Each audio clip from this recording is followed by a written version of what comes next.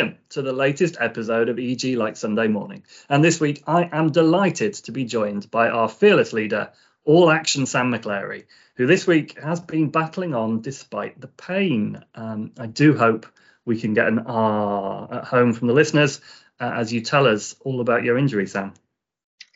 Yeah, thank you, Jess. I am a brave little soldier, and I've been battling on, managing to write despite having a foot the size of an elephant's foot, and actually now the same colour, quite grey. So I took a little tumble while attempting to do some running hill reps. I didn't even manage the first rep before I supermanned it down a hill.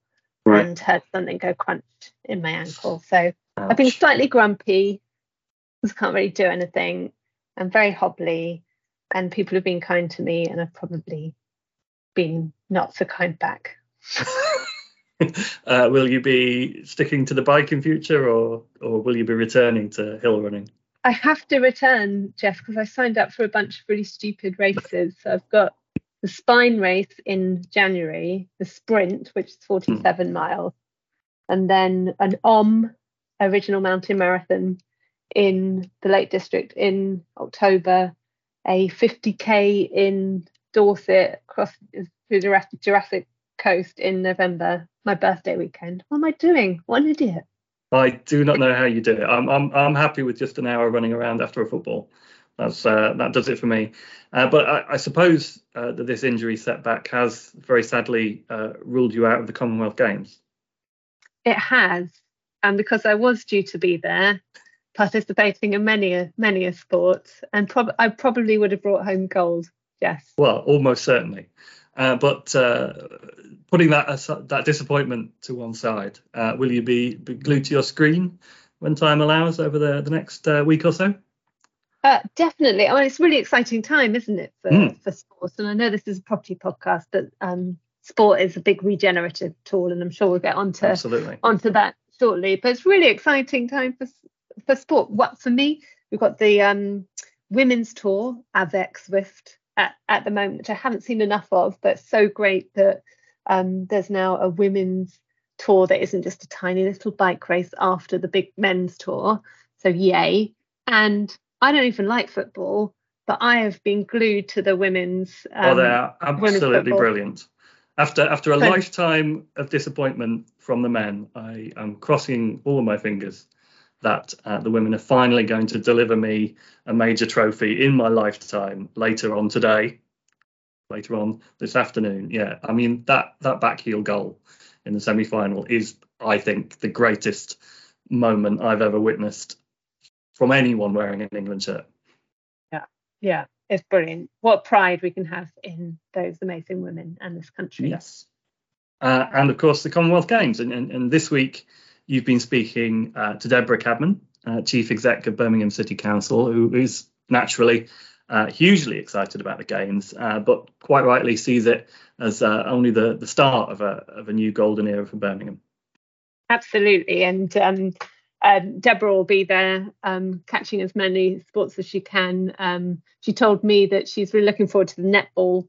And of course, readers of our lockdown diaries during the pandemic will know that Deborah likes a bit of boxing too. So she's hoping to go and see that. But we were chatting, just to really sort of underscore how Birmingham has changed since it won the bid for the Commonwealth Games back in 2017, and it's actually delivered them earlier than originally anticipated, and they were telling me on budget as well, which is pretty impressive. Considering very little is on budget this year.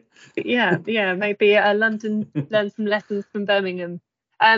But it's always wonderful talking with Deborah, and there were 3 words that she talked about, which not only personify Deborah for anyone who knows her, but also she was using them to explain what Birmingham was now, and they were confident, fierce, and bold, and I just love that. And you can really see and feel that in Birmingham at the moment. And we did a story this week just looking at sort of how much investment has poured into Birmingham since that win of the bid for the Commonwealth Games, how much development is going on, the sort of occupational activity there. There's been loads and loads of news stories about the big names going to Birmingham now, and Deborah was really really passionate about those big numbers, but she was also talking about so many sort of other stats that show just how bold, confident and fierce Birmingham is now, that it's a city that is opening its doors to investors. But if those investors don't want to deliver what Birmingham wants to deliver, and who will be just as passionate as it is about inclusive growth and fixing its unemployment issues and homelessness issues and the inequalities that all of our cities have, then they don't want you for that. They want you if you're in it for the long term and a true partner with them. And it was just it's encouraging to have those conversations with city leaders who are so passionate about their cities and the growth that can bring, and the role that the private sector plays in that. Yeah. And obviously there's a lot of talk at the moment about how it's 10 years unbelievably since 2012 and the Olympics in London, and you only really have to sort of travel to that area of the capital to see what the legacy of a major event like an Olympics or a Commonwealth Games can be. And I guess that can really serve as an inspiration to Birmingham, and you'd have to wonder what they'll be celebrating in 10 years time. Yeah. Well, I think that Perry Bar is changed beyond recognition, isn't it? All the work that's going on around Digbeth it's a city that still has that sort of ring road around it, and a little bit of the sort of brutalist concreteness to it. But there is green now. There is pride in the city, and some really exciting looking developments. And the medals might be being handed out in Birmingham this week, but we've got some other gongs that we've been very excited about this week that will be being handed out later in the year, because this week we've unveiled the nominees for this year's EG Awards, which is coming up on the 2nd of November. And how strong was the field this year? Jess, it was encouragingly strong. A really big batch of entries coming in, and more impressive to me than the volume of entries that came in. And a big thank you to all of our judges for going through all of those, because that is not an easy task and it takes a long time. But they were good. They were really good, and particularly around some of the awards that we as EG I guess would say are for me anyway, I'll talk about me personally, are the most important awards. So we had the biggest number of entrants to our sustainability and social impact awards, and we often get that, but you'd often get sort of half of those that you'd think, well, they've just entered that because they want to enter sustainability award, whereas this time you could see that, well, actually any one of these could win. And I know that our judges were really inspired by a lot of the entries, sort of taking some ideas from them as well, but found it really difficult to shortlist. So we've actually got some quite long shortlists, because it didn't feel, we had to encourage and reward as many people as we could, because there's some really good stuff in there. And yeah, I think it's going to be, I was going to say, of course I know the winners, but I've completely forgotten them. And not that I'd say, so anyone who wants to bribe me, it ain't going to work. But it's going to be a really fantastic night on the 2nd of November, because there's a lot of people who will be hoping to take home one of those, better than a Commonwealth Game gold award. It's an EG award, and similarly they've devoted their lives to that moment. In at least 10,000 hours. And your leader this. Sorry, I was just going to say, so very, very, very excited about that, and a huge congratulations to everyone who's been shortlisted. And I would say still a congratulations if you made the effort to put an entry in, because they were all really, really good. And I apologise if you didn't make it to the short list, but do come back next year. Absolutely. And your leader this week hints that you've already turned your mind to, the most important decision about the EG Awards, which is, of course, your choice of footwear. So should any major shoe brands that are listening, should they get in touch with you and maybe sort of hit you up with pitches? Definitely. So I've asked our very wonderful head of events, Natalie Roberts, to make our awards as green as possible. So we're starting to measure all of measure our carbon footprint for those awards. So I'm going to do what I can to make sure that my footwear is as green as possible too. So I was looking at grass shoes, so that might be quite fun. Couldn't really find anything that wasn't AstroTurf and looked horribly uncomfortable. But yeah, if anyone's got any ideas out there. Do people make shoes from bamboo? Is that a thing? Well, probably. I'm wearing some sustainable shoes at the moment. Clogs? Yeah. Are they sustainable? I guess they're sustainable. Maybe I could come in clogs.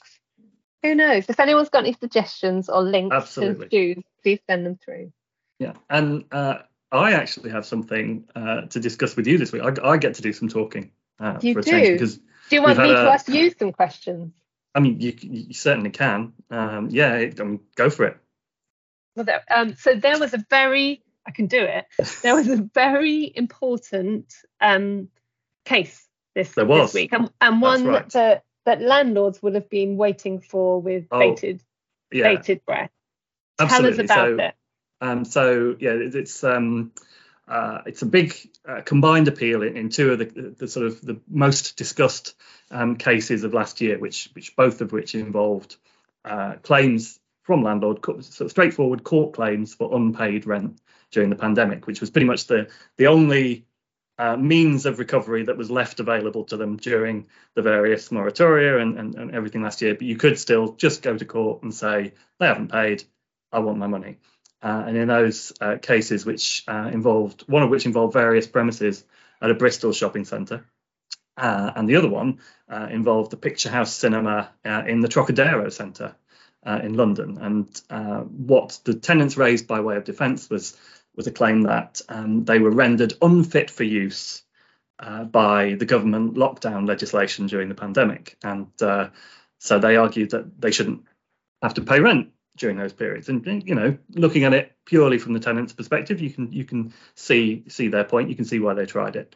They sort of argued that rent shouldn't be payable if their property is damaged. And what they were sort of putting forward was that idea of damage should be sort of interpreted broadly to include financial or non-physical damage by sort of way of the lockdowns. But they lost in the courts below last year, and as you say, it's been appealed. It was heard earlier this year, and it's been sort of long awaited with a slight degree of nervousness that maybe the Court of Appeal might somehow overturn those decisions and throw everything into chaos. But the Court of Appeal has dismissed the appeal and given the argument about damage fairly short shrift.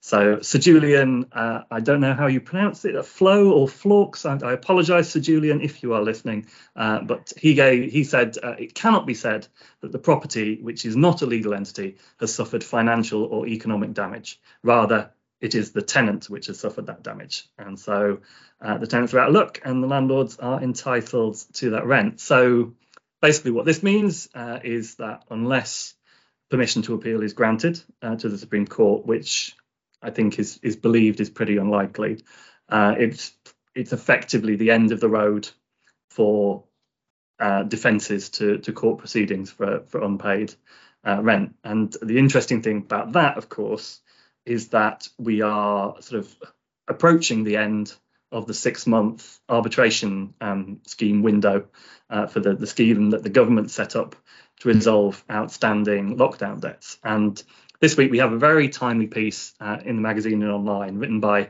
Guy Featherstone-Haugh QC and Mark Sefton QC of Falcon Chambers, which is one of the approved arbitration bodies, explaining that any remaining tenants out there who do want to use the scheme to try and obtain rent relief from lockdown periods better act pretty quickly, because the current deadline is 23rd of September, but as they point out, they do have to give their landlord 28 days notice before that. So we're looking at kind of being into the last month. They've got to get their affairs in order well before the end of August. And the really interesting thing is that they point out that initially the government estimated that there were about 15,500 outstanding cases that were eligible for the scheme, of which it expected maybe 7,500 might go to arbitration. How many arbitrations do you think that Falcon Chambers, one of the 4 arbitration bodies, has had so far? Oh, turn it back on you there, you see. This isn't part of the quiz. Don't worry. I'm trying to. Surely I just win the quiz, don't I? Surely. Oh, I'm trying to read how you've asked me that question. That should I answer with a tiny number or a really big number? I'm going to go with a small one. I think not many. I think 5. Many. My goodness, you are correct. They've had 5. 5. Wow. That is incredible. You were asked to pick a number at random, and you've picked exactly the right one. And they've only published 3 awards, and most of which have been sort of involving kind of subsidiary issues. I think that the high profile one, the first one was about the H. Samuel Group, which had an attempt to argue that its offices, its HQ should benefit from the same kind of reliefs that potentially might be able to its stores, and that was rejected. But beyond that, RICS has a similar number of cases, and it is believed that of the other 4 bodies that are sort of eligible to do these arbitrations, they only have 2 between them. So out of all the possible places you can go, that's a total of 12 arbitrations with 1 month to go. Do you think that's because the tenants have realised that actually they got quite a lot of help during lockdown, and at no point did a landlord who still has a quote unquote rent to pay in terms of their charges on their loans, very few landlords have bought properties outright with their cash, they didn't get any holidays. So do you think there's a bit of a, oh shit, we realised we were taking the piss a little bit, so and I think things are okay now, so well, they're not okay, but yeah, I think that might well be the case. And I know I spoke to one of the arbitrators a few weeks ago, Gaynor Warren Wright, and she told me that where the scheme had an impact is that it had forced landlords and tenants who hadn't previously entered a discussion, and obviously we know that a lot of them did. A lot of them resolved their issues amicably, but this scheme had sort of prompted discussion where discussion didn't previously exist. So in that respect, she thought it had been a good enabling piece of legislation, and it was working to help resolve the remaining disputes, but maybe not in the way that the government foresaw it would work. And I guess it's a bit harder to quantify the success of the scheme in encouraging people to not use the scheme, if you know what I mean. And it also does make you wonder kind of how much the government spent on coming up with the scheme and implementing the scheme if we've got only 12 cases, 1 month left, and it's summer, and a lot of lawyers will be on holiday. So do you think a lot of lawyers are crying into their Bollingers as well and thinking there's 7,500 lost fees? I don't know why I said Bollinger. Just came out. To be honest, most lawyers I speak to at the minute are ridiculously busy. So I think the Bollinger is flowing freely when time allows. Okay, right. Do you fancy a very quick 1-person quiz? Do you fancy having your mettle tested with a little quiz for the remaining week's news?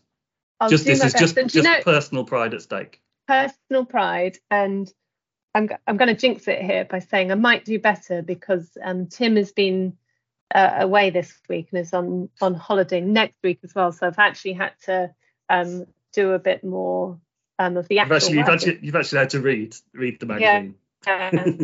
Yeah, I do read the magazine, but Yeah, you've had to read it even more assiduously than usual. So I have every confidence you'll do well. Okay. I have none. Question 1.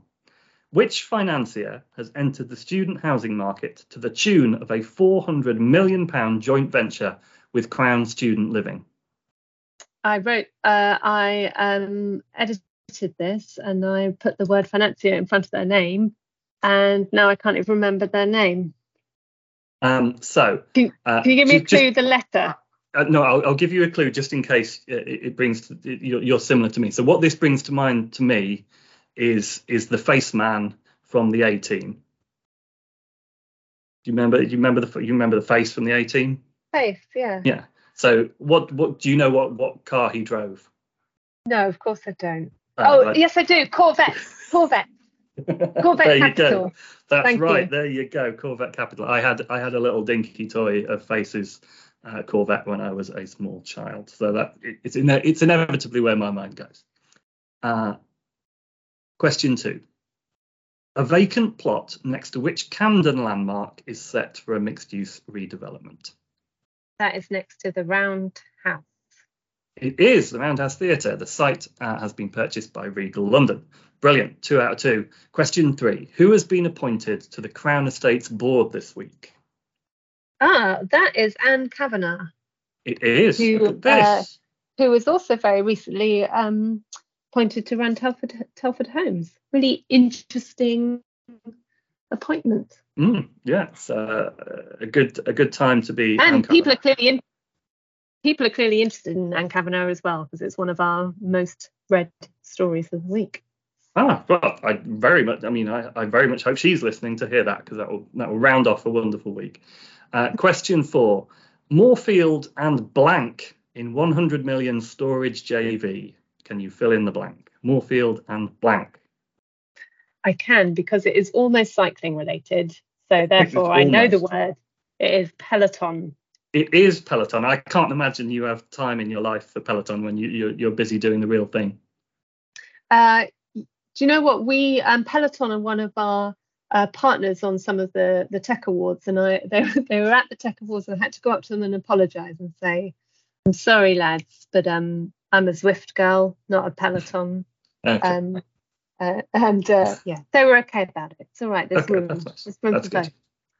And finally, for a clean sweep, and I'm pretty confident in you in this one, because the diary question this week is actually an afraid to ask question, because we have our afraid to ask feature this week, all about giving people a rundown of the real estate credentials or lack thereof of Rishi Sunak and Liz Truss.